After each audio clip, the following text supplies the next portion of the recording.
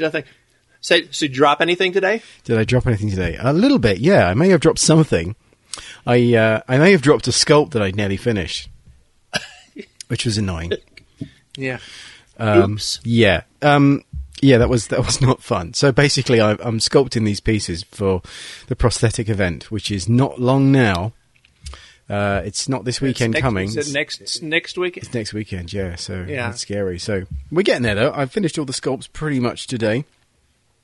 But yeah, I just had my sculpting stand, and I've got like these two. They're kind of like window stays, that I bought some window stays to support this stand, and I thought I had them both tightened up, and I unloosened one, and the whole thing just went whoop and flattened out, and the thing went doink across the desk, and I went, oh, nice, yeah. So keeps you on your toes. Could have been worse. Yeah, it could have been a lot worse. So I repaired that, but it's fine. So I managed to finish off those sculpts today.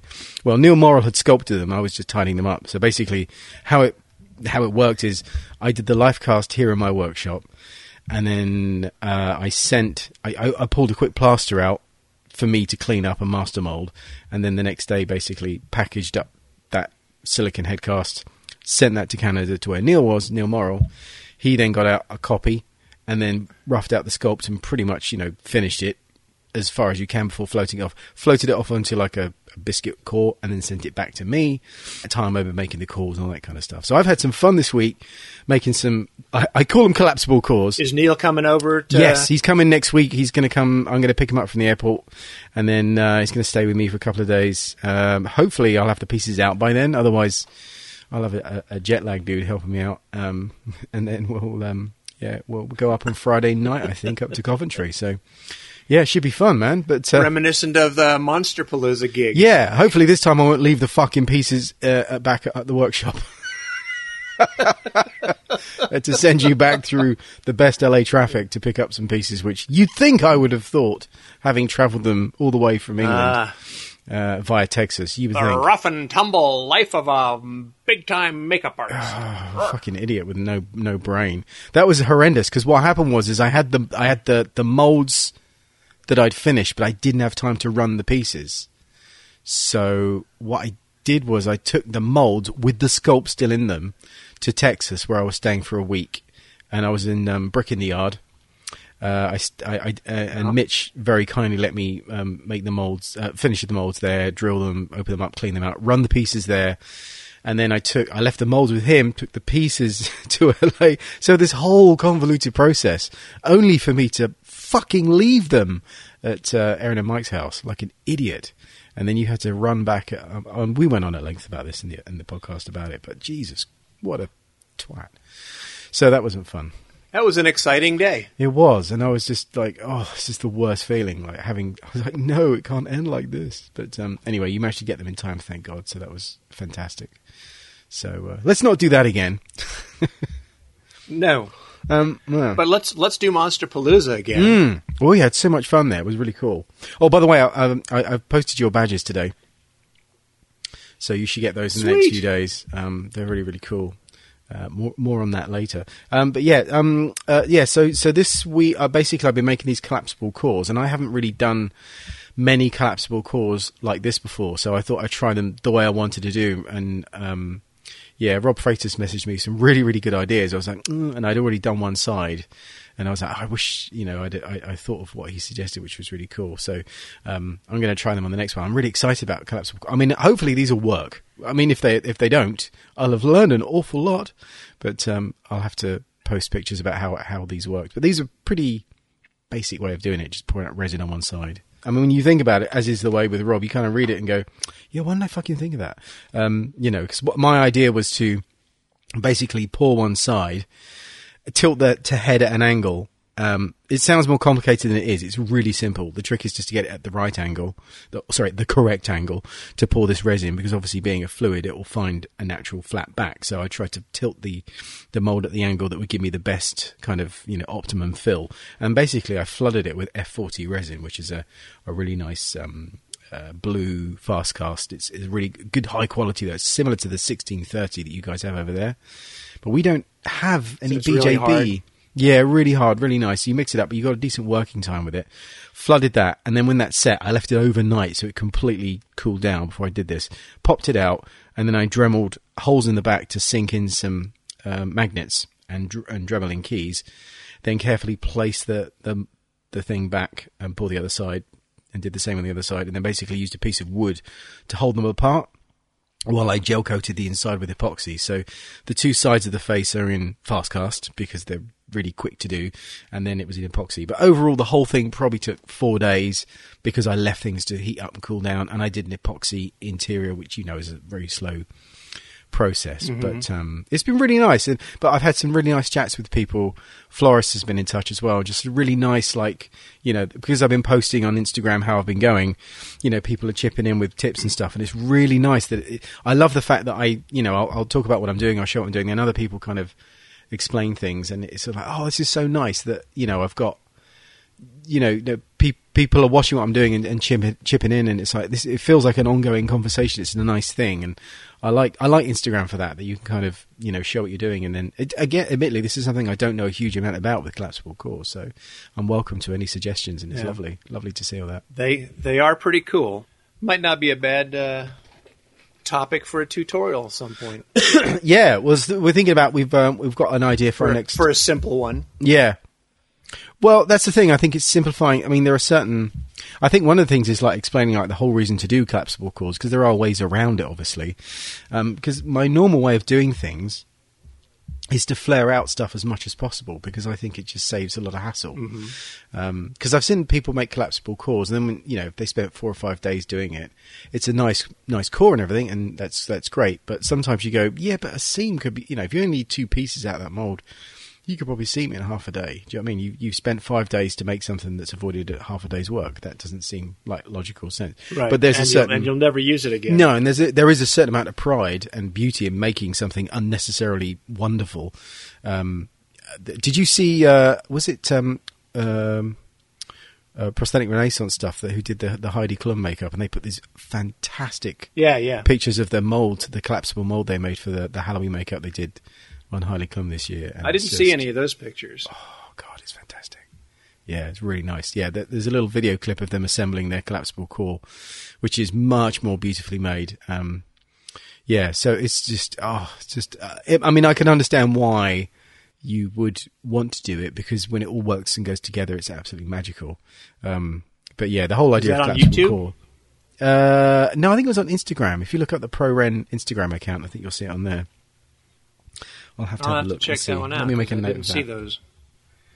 ProRen, because they always do these really nice Heidi Klum Halloween makeups, because she likes to do Halloween properly. Well, those guys do great work anyway. They do. It's really, really, really nice stuff.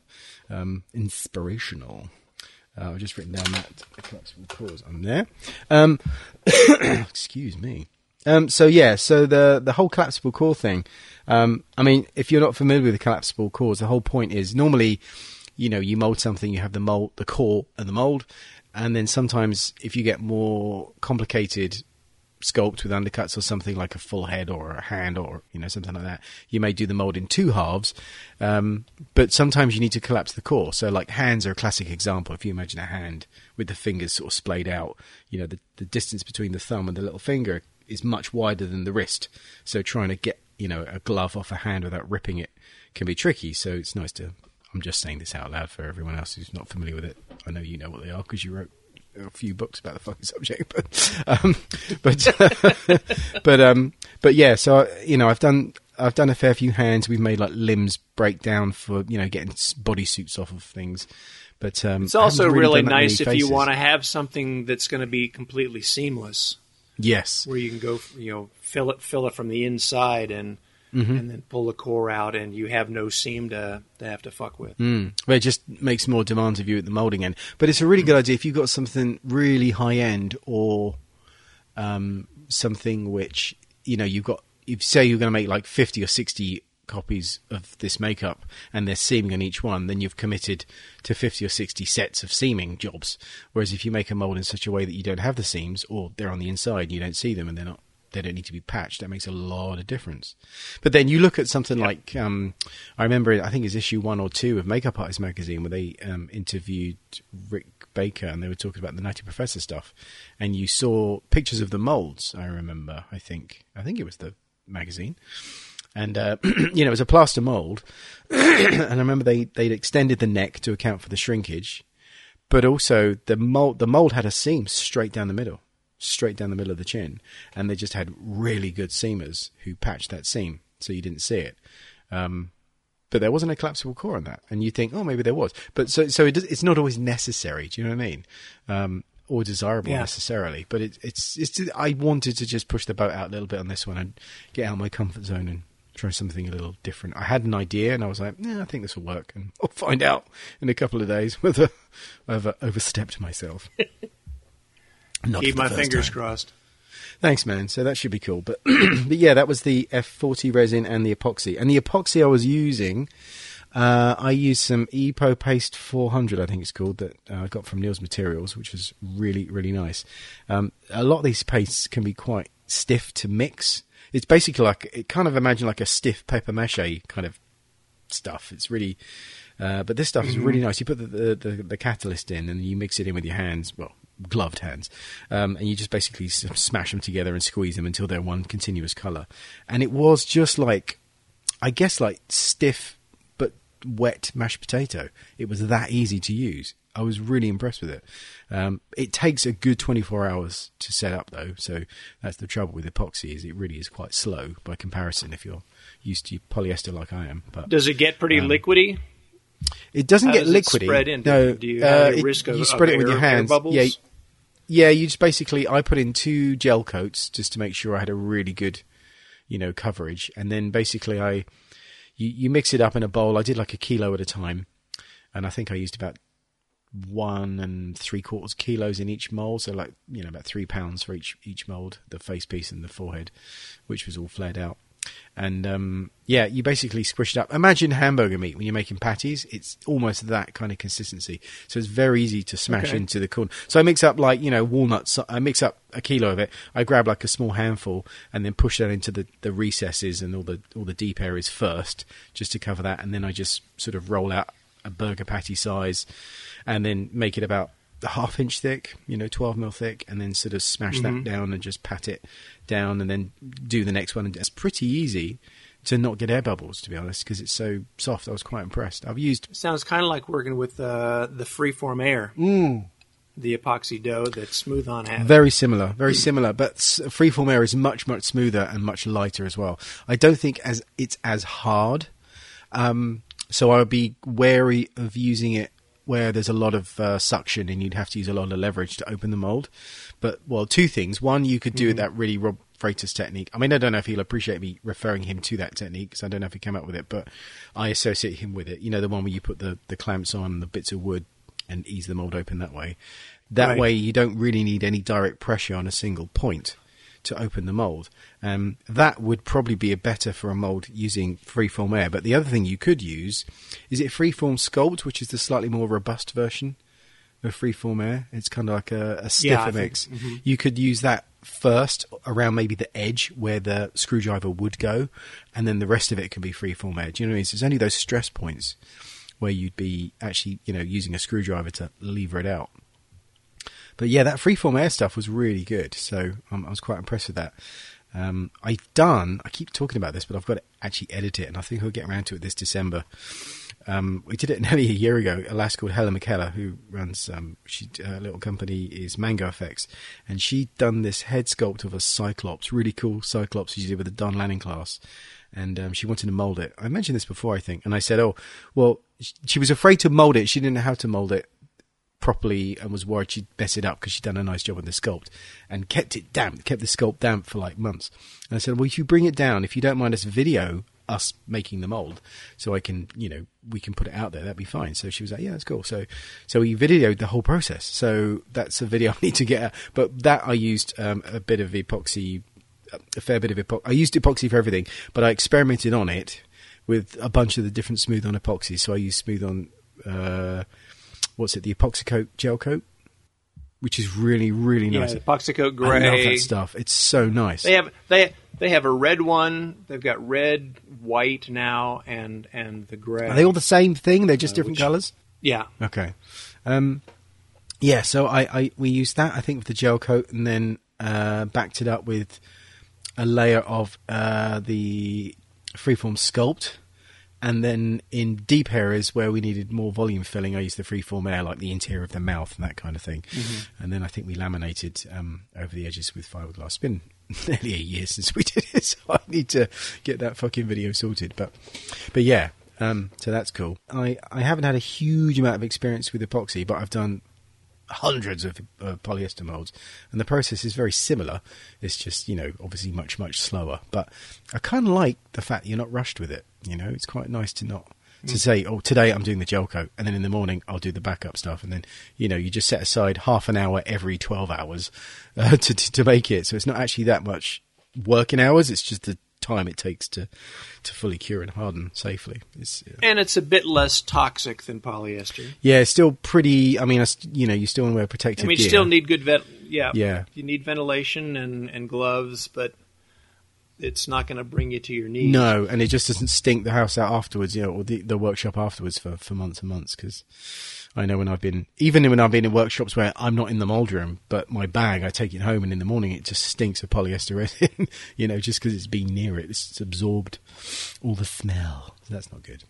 But yeah, it was kind of fun. So I'm excited about these. So yeah, 2 of these molds I'm making for the event. 2 of them are in this resin, this polyester urethane resin, the F40, and then the rest are going to be in epoxy. Weirdly though, with these the molds I made that are in F40, the epoxy, fuck's sake, the urethane, the F40 urethane, I didn't run out, but I had like 3 cans, and I used 2 of them on these molds, and I had some leftover space, and I didn't want to use the third one just to fill it out, if you know what I mean. Mm-hmm. So because I had like a can shared between 2 molds twice, so they each had a can each, but done in 2 layers.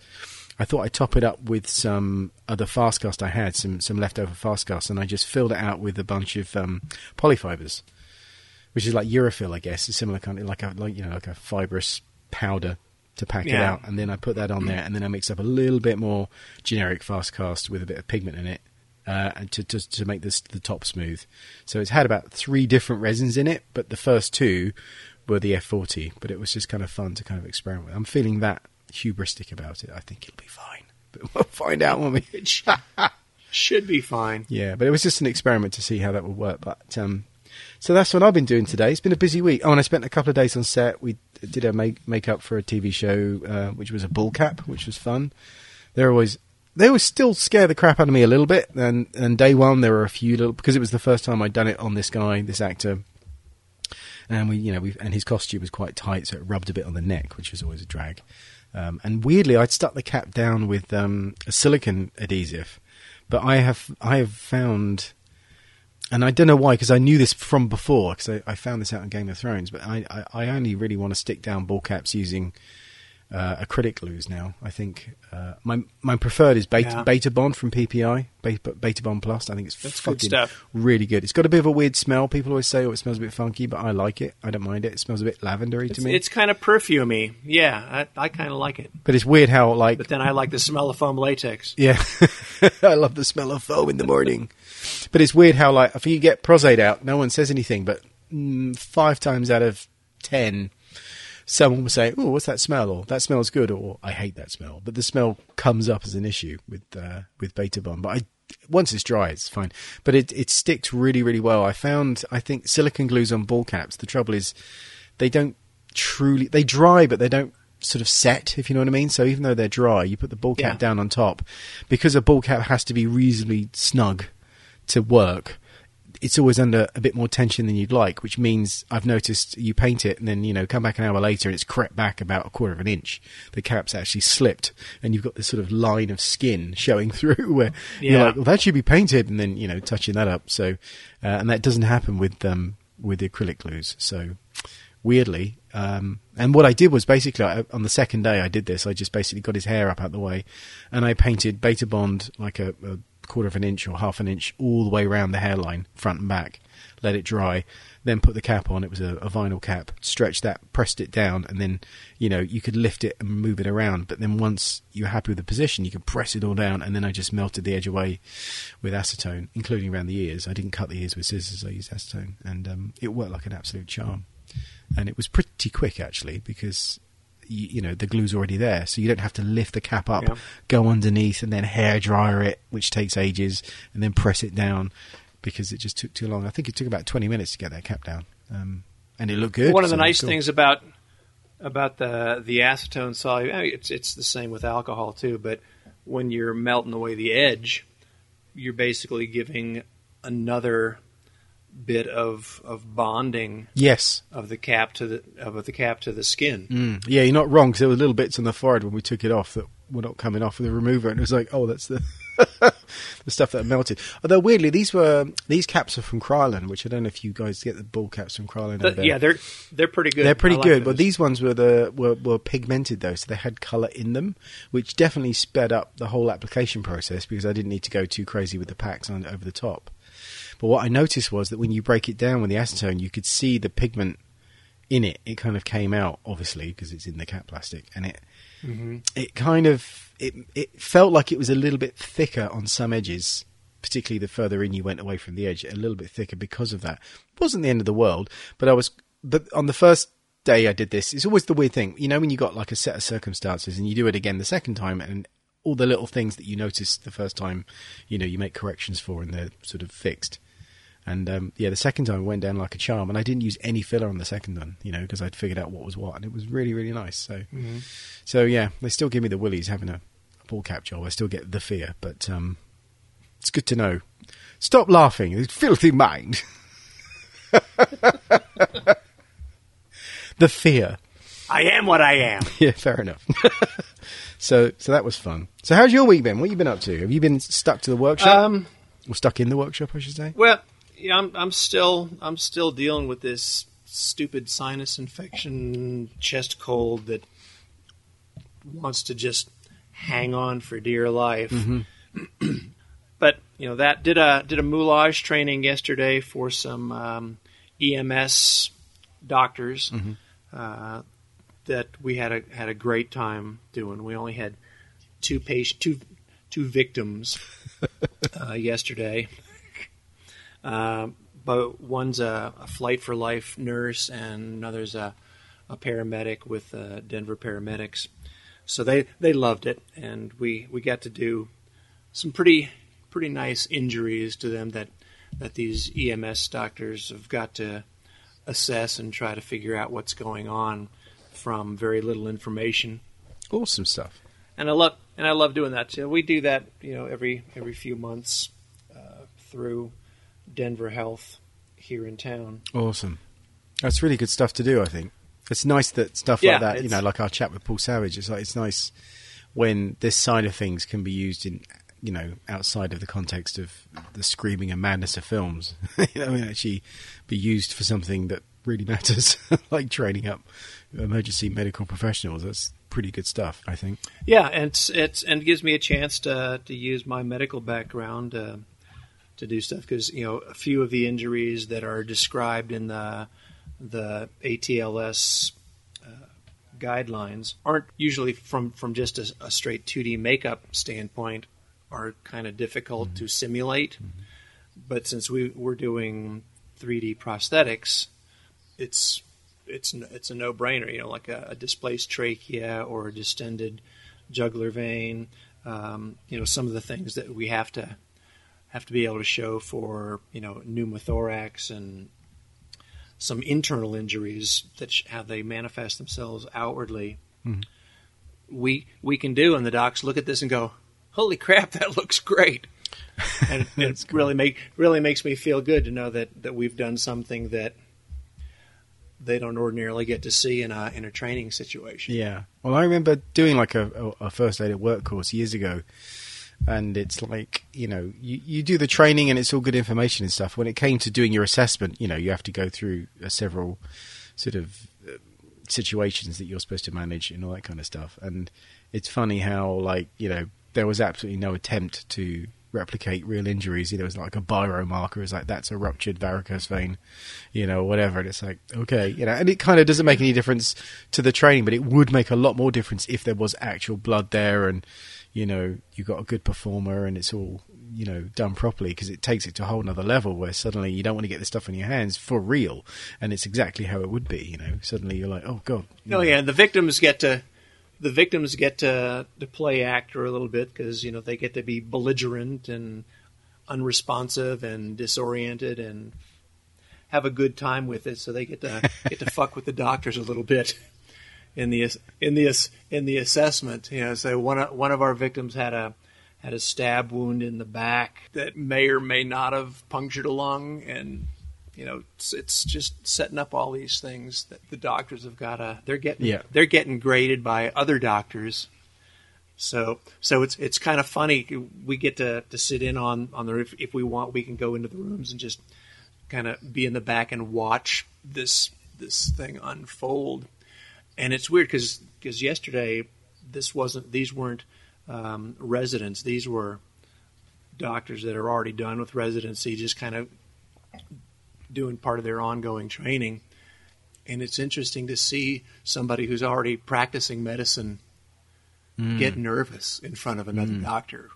Yeah, I can imagine that must be pretty, because they obviously take what they do very seriously, and then to be judged by someone that they presumably respect and knows the answer of the thing that they apparently should know too, is quite a profound experience, I should think.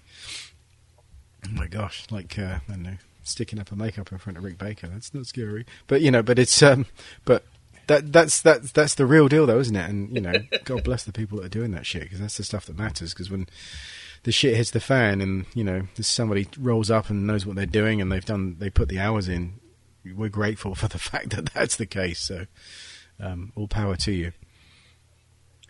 Yeah, and it makes me feel good too, because we're doing things on trauma nurses and paramedics who get to see this stuff for real fairly frequently, and when they're watching us, when we're applying things in a place where they can actually see what we're doing, they go, "Wow, that looks really good."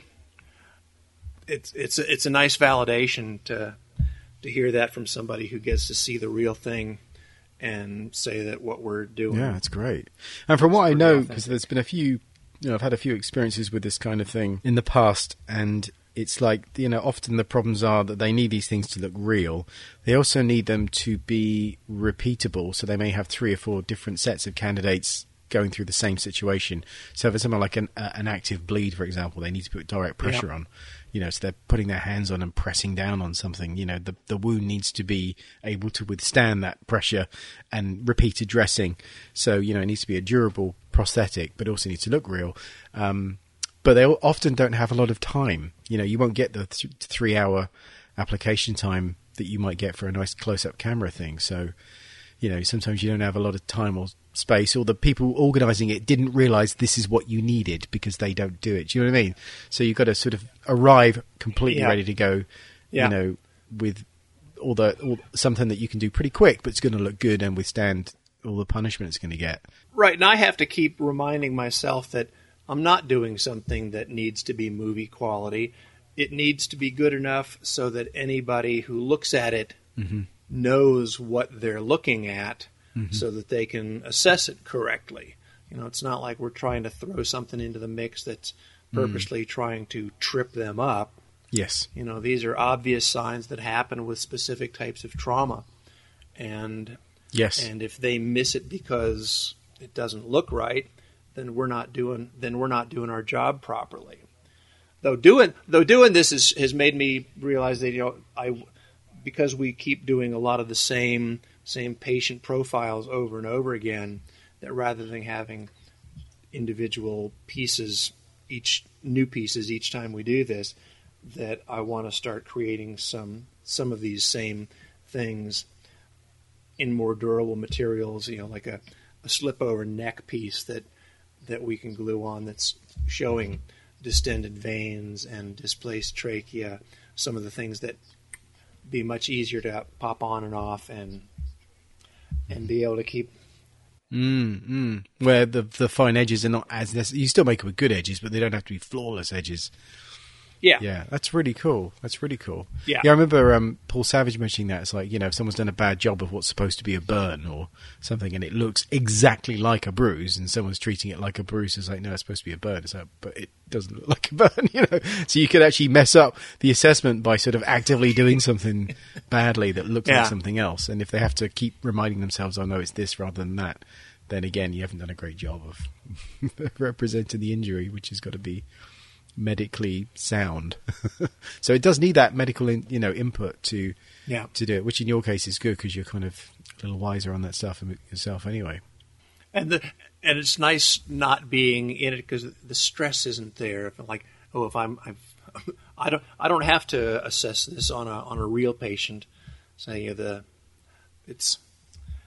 I don't worry that anybody is going to die because I've missed something in a test situation. But in a real situation, it's the reason I got out of medicine in the first place, is I just couldn't turn it off.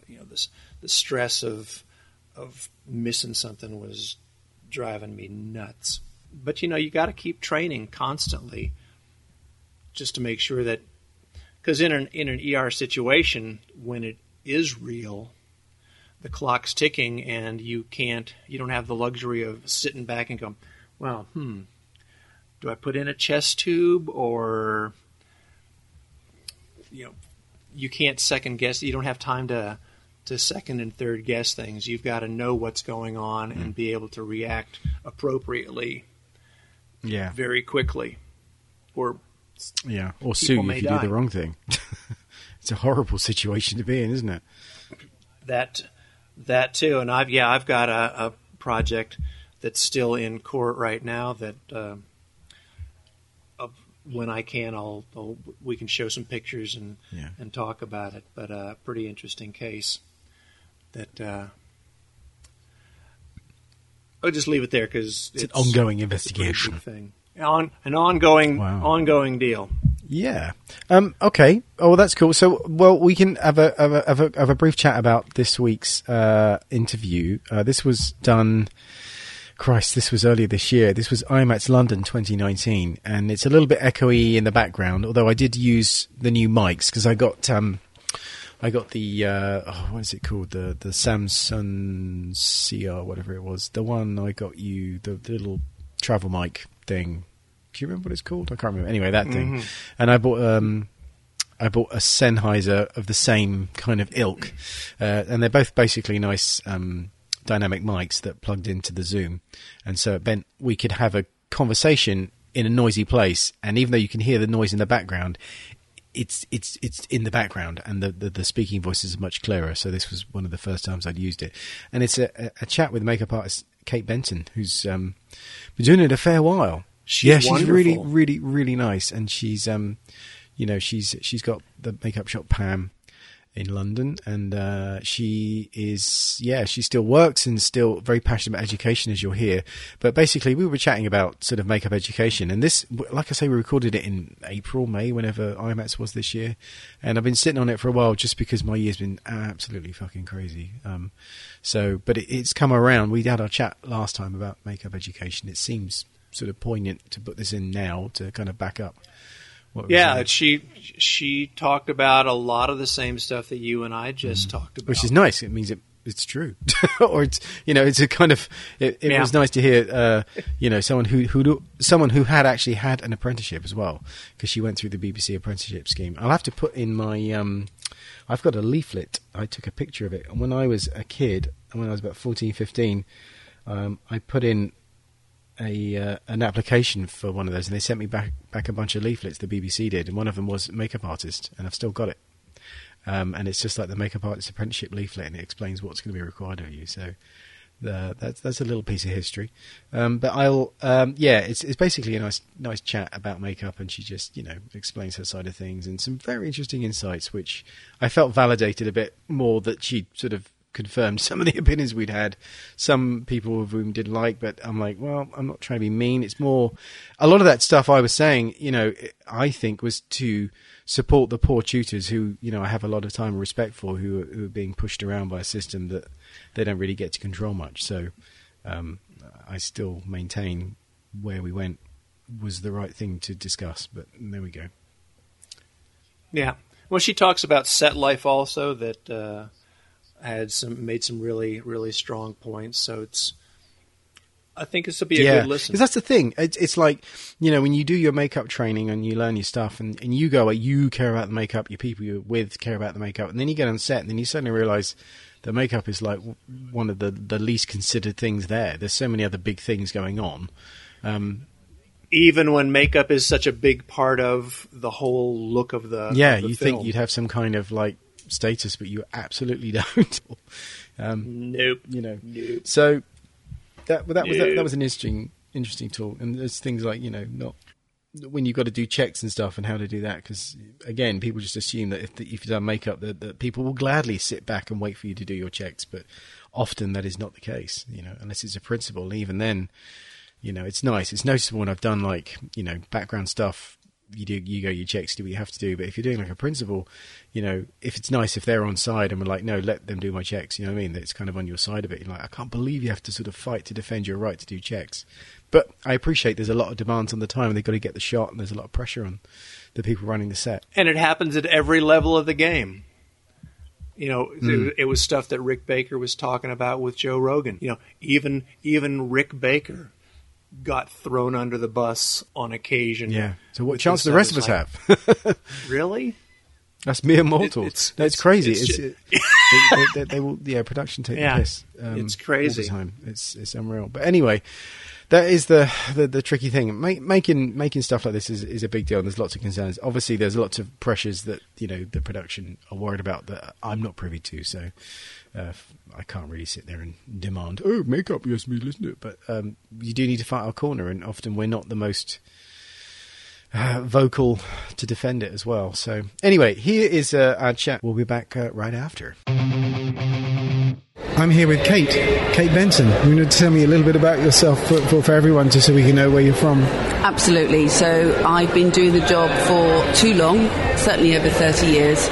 And I started my career, I was very lucky, it was in the days when you could get an apprenticeship at the BBC. That was a 2-year programme, 3 months in a school, and a school that was actually incredibly tough. Jenny Shirker was our examiner, and they would throw people out if you did your tests at the end of each month and they didn't like what they saw, or they felt there was a personality problem, or a lateness problem, or any number of things. They would throw you out, and after that you were then on probation for the rest of the 2 years, working what was called, in brackets, on shows, where you were there to learn, to watch, to maybe join in, do sort of smaller members of cast, or do extras or whatever. But it was a great way to learn. I was very privileged and very lucky, and I realise it's much, much harder now. Yeah. And I feel quite passionate, Stuart, about trading in this country, because we have got some of the best makeup artists in the world. I really do think we have, and we have a great thriving industry. And yet somehow we're missing a trick with how an honesty perhaps with the young people that want to come in, and how we get them to the end result. So I'm not quite sure what the answer is. I can see the things that are going wrong, and I try to do what I can to put that right, but there is still flaws in the system, I think. I think one of the problems is the amount of attention on producing things that look striking because of things like Instagram and stuff. I'll give you and shows like Face Off and stuff, where it creates a buzz to an audience that previously would never have considered it. So it kind of has this sort of the shape of something desirable, but isn't really necessarily getting to the nuts and bolts of what makes that happen. I'll give you an example. I won't name the shop, but I was in LA with a friend, and we overheard someone bring in a daughter, and they were saying, she really likes Face Off and she thinks it was like fun. What kit would we need? And the guy was just like naturally reeling off all the things that you would necessarily need, I suppose. But the idea was that they would go in and just wholesale buy a bunch of stuff and then like start doing it. And it's like, that wasn't something that ever happened 20, 30 years ago. So, and there's nothing wrong with it. I'm not criticising that. I'm just saying, honestly, I don't think if she just suddenly picked it up as a thing, oh, I like this, I want this, mummy, let me do it, that's not a realistic starting point, because most of the people that dig it did so in small amounts and lent toward, and they lean in from an early age. And I think a lot of that hard stuff isn't, it's not a spectator sport. It doesn't look particularly good. Yeah. But it matters to people that do it. And and I'm sure you understand it, you have a hard time getting people to grasp the nettle and really care about the difficult stuff, because that's actually the job. That's the good bit.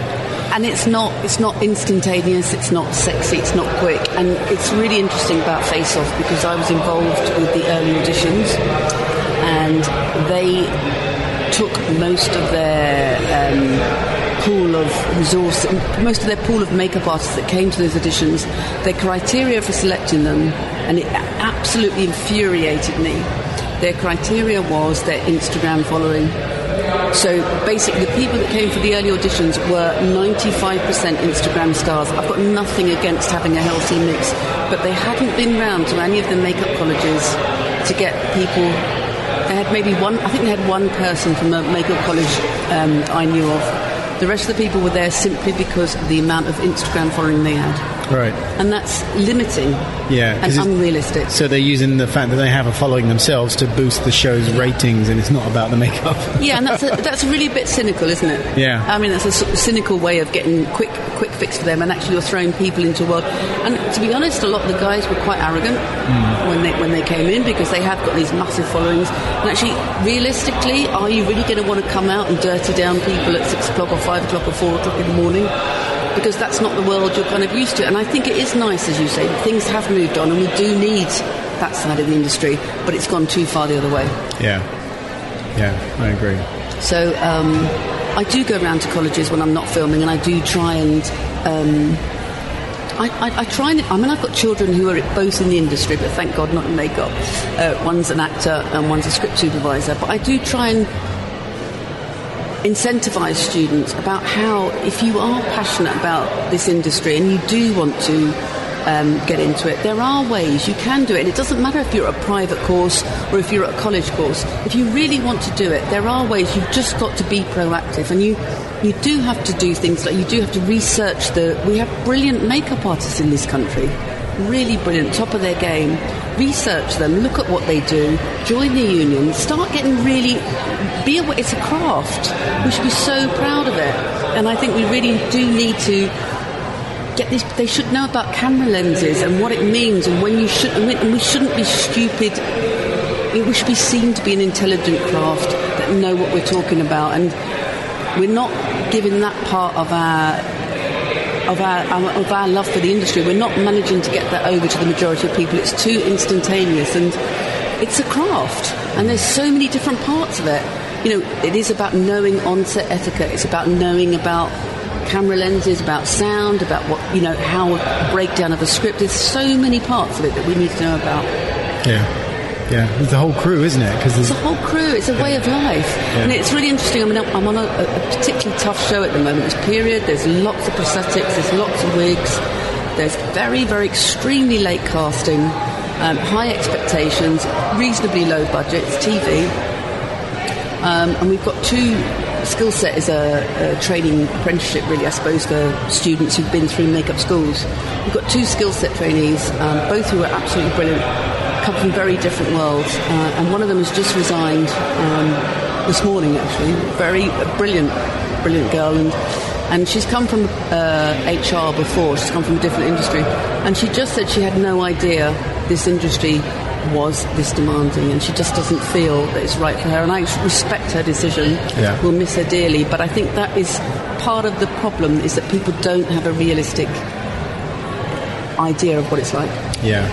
It's interesting that you say that, because there are people that, like, when they come here and they chat to me and they'll ask something, you can tell by the way they're asking, they're expecting my experience of being on set or in a workshop to be like this like lovely privileged position. It's like, no, on set, the lowest of the low. No one's going to make decisions around what scenes they shoot based on your makeup. The classic one is always, you apply a really complicated prosthetic around the lips and it looked great when they left the trailer, and then they just don't shoot it until the last thing, and then they're moaning about the close-up, and it's like, well, because they're not going to take into consideration and we actually figure quite very low in the scheme of things. And you know what, you're prosthetic, so you're higher than people like me, because there is a sort of hair is at the bottom, makeup's just above, and prosthetics is above that, and that's a really brutal way of saying it, but that's basically what it is. And talking about what you're saying just then, we had a prosthetic yesterday on an actor, and the actor who was cast had to pull out due to illness, and the prosthetics designer had to remodel the prosthetic in 4 or 5 days, having cast and modelled one actor. He had to redo it, and it meant his whole mouth was sealed. And they called the Jason in to start the prosthetic at 10:30 to be ready for 12. And I said, you do understand that if he's on set for 12, he can't eat, he can't drink, there's limitations. So if you don't mean he's going to be on set for 12, if you're talking 1 or 2 or 3 or 4, please postpone it. It's not a long application, it's an hour and a half. Yeah. So we've got a bit of leeway. He eventually got on set at 5:05, and they gave me a very hard time about saying that he should have lunch first and as much as free time as he could. And they were like, well, we didn't know that this was going to go over his mouth. I was like, well, actually you did.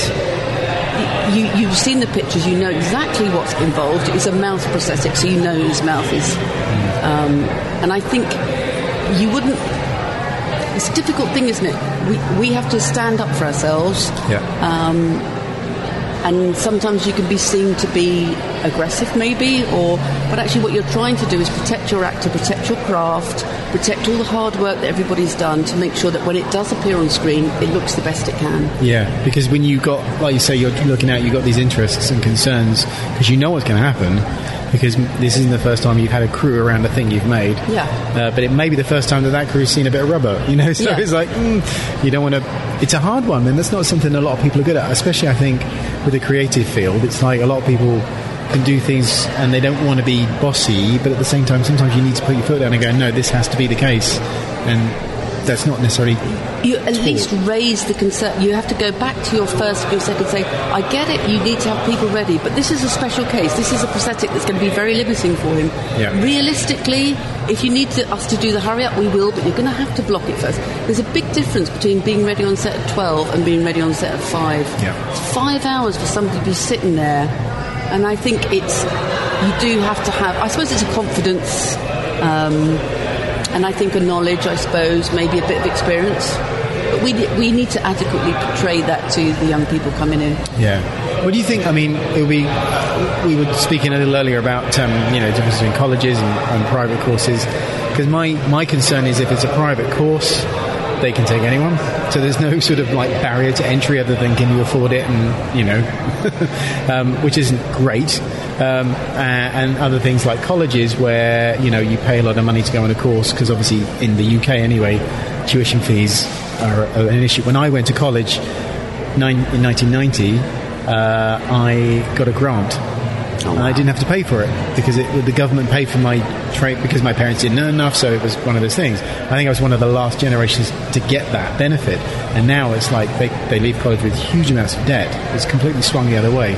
Whereas in places like Germany, they have fantastic training, and it's government funded, but the criteria to get in, there's very long sorting processes and exams and tests, and they filter out the people that aren't suitable, which is almost an offensive thing to say over here. It's like, there are people who aren't suitable? We get people who are offended because they're not good enough or they're not suited to it. And it's like, well, just because you want to do something doesn't mean you're cut out for it, because we know where you're going to be going with this. And let me tell you, if you're going to fall apart because someone shouted at you, you're not going to be any good on set. Yeah.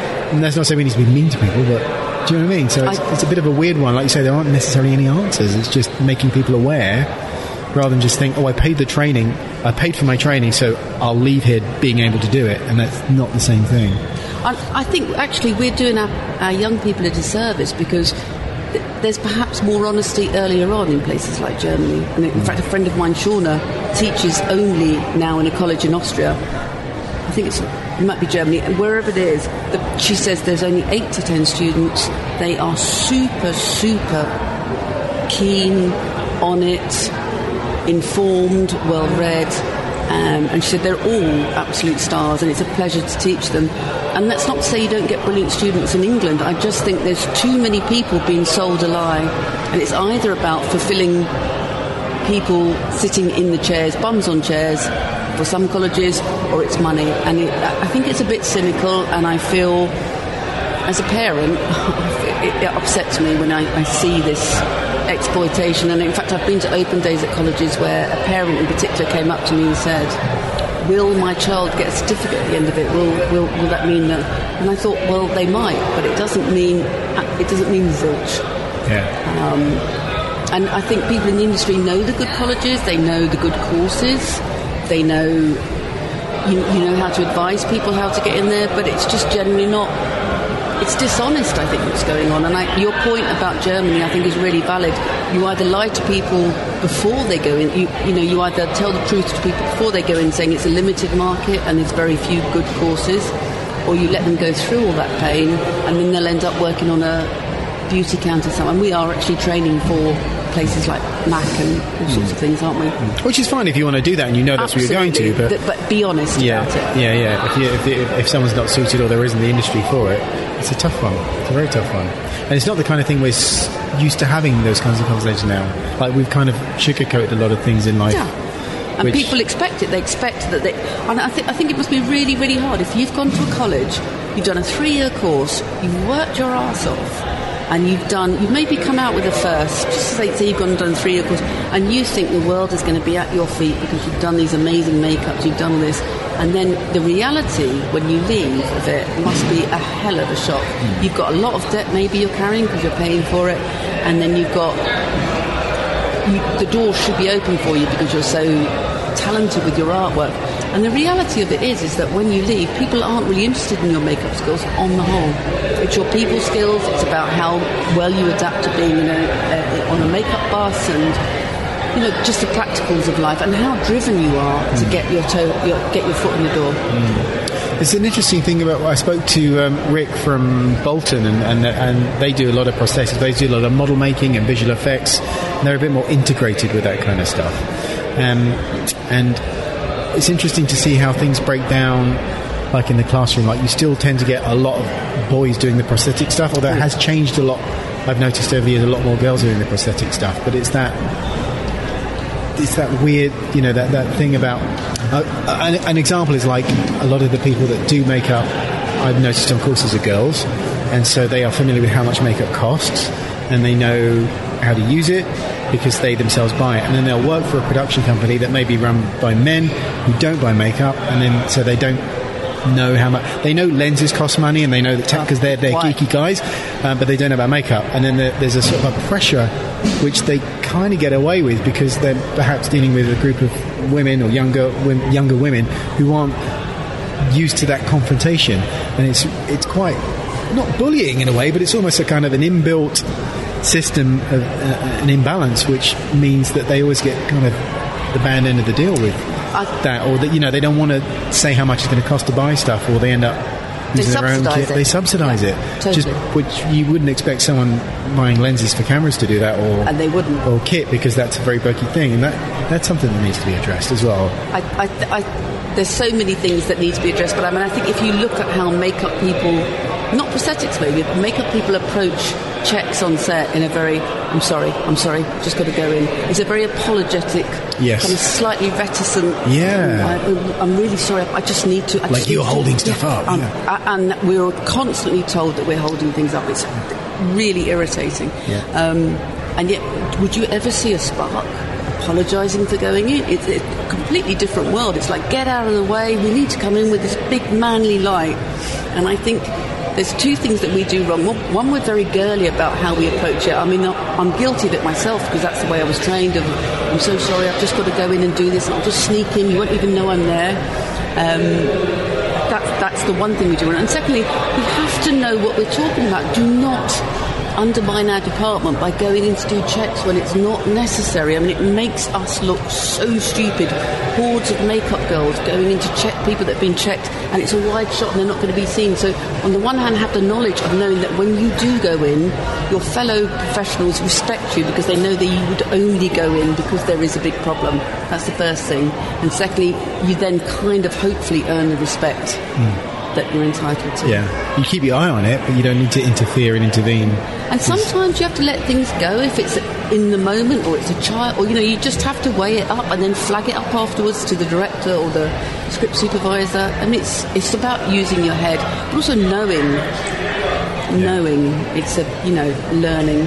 It's a craft. It's a craft. Yeah, and you've got to earn your stripes in that situation, like you say, because you can learn makeup skills and do a great Marcel way, whatever, and then suddenly you're on a set and it's like, most of what you're doing isn't makeup. It's just being in the right place at the right time. Being in the right place at the right time. And having the confidence to know that even though a crew is standing there sort of drumming their fingers waiting while you put something right, a bit of wig lace or a bit of prosthetic that's gone wrong or a bit of shine or something, that you have an absolute right to do that if it needs to be done.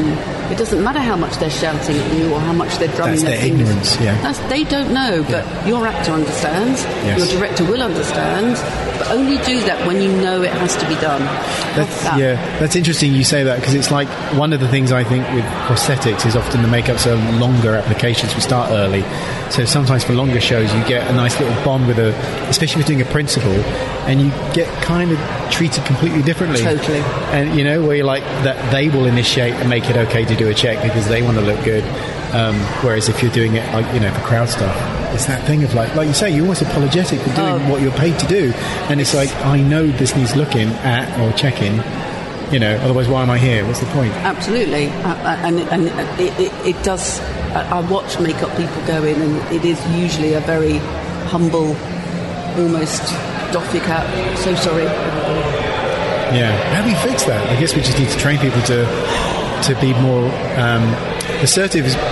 Well, that just sounds so weak to say, just be more assertive, but we need to, build that into schooling and generally, I think that's it. And I think it's a two-pronged problem, because I think on the one hand you've got people going in. I've got two gripes on my people going in when they don't need to go in, and it happens particularly on big crowd days where people feel, well, I've got to be keen and a bit of rush in, and you get 20 or 30 makeup people checking that people have been checked, and it's back round and they're not going to be seen.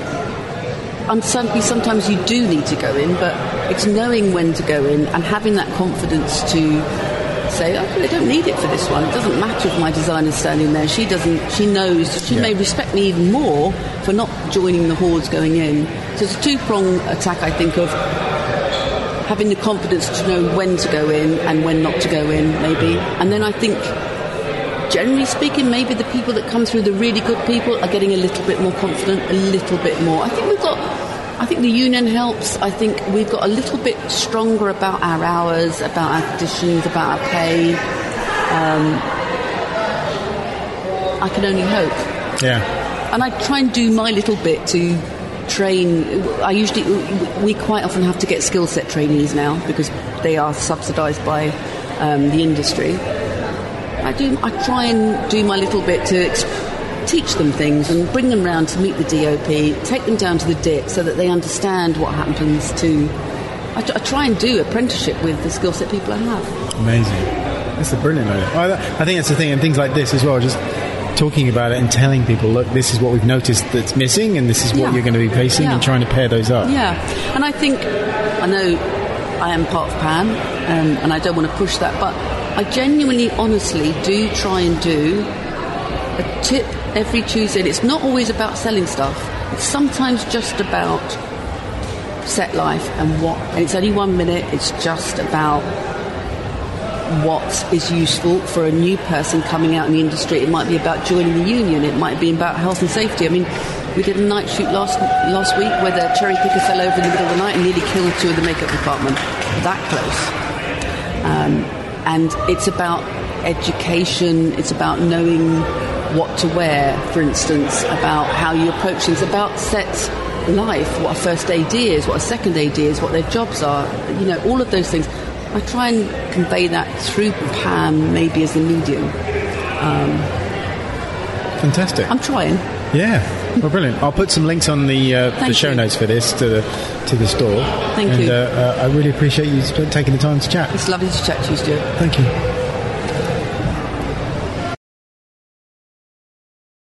So there we go. So if you have any questions, you want to get in touch with us, please email us at stuartandtodd@gmail.com. Or you can, get us on Instagram. I think our Facebook page is still active, though I'm not doing Facebook anymore. No, I'm still looking at that, so that's fine. And then we got these badges. We got some really cool Battles of Wits of rubber badges in.